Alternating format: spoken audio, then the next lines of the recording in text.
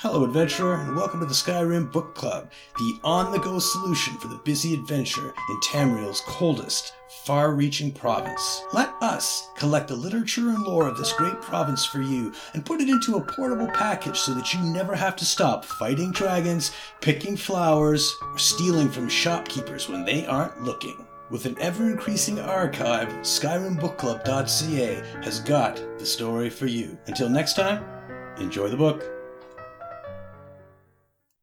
Spirits of Skyrim by Estiel the Scholar, on the guardian spirit of the Haunted Wood. A wide variety of spirits roam the lonely paths of Skyrim. Some are fierce and terrible, hateful and jealous of mortal creatures. Others are simply mischievous, full of playful wickedness that can turn dangerous if the target isn't completely aware of what's happening.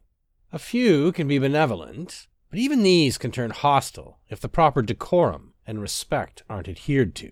These spirits range from free-roaming Daedra to the mortal dead to nature personified, though such distinctions may not matter much if you become embroiled in a haunted encounter.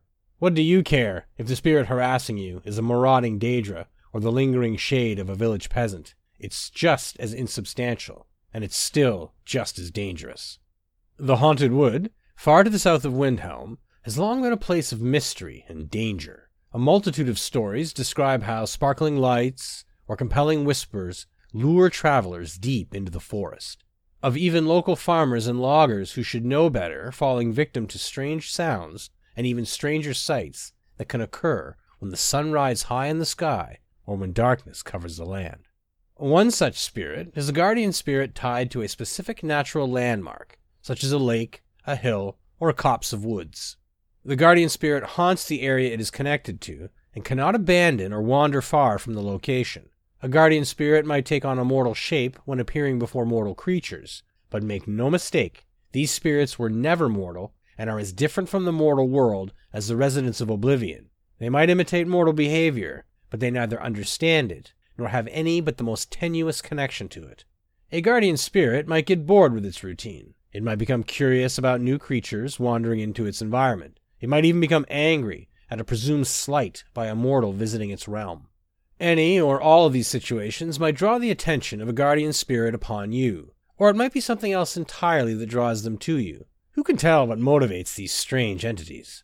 The guardian spirit associated with the Haunted Wood tends to be curious and mischievous, but has rarely shown outright hostility to mortal visitors.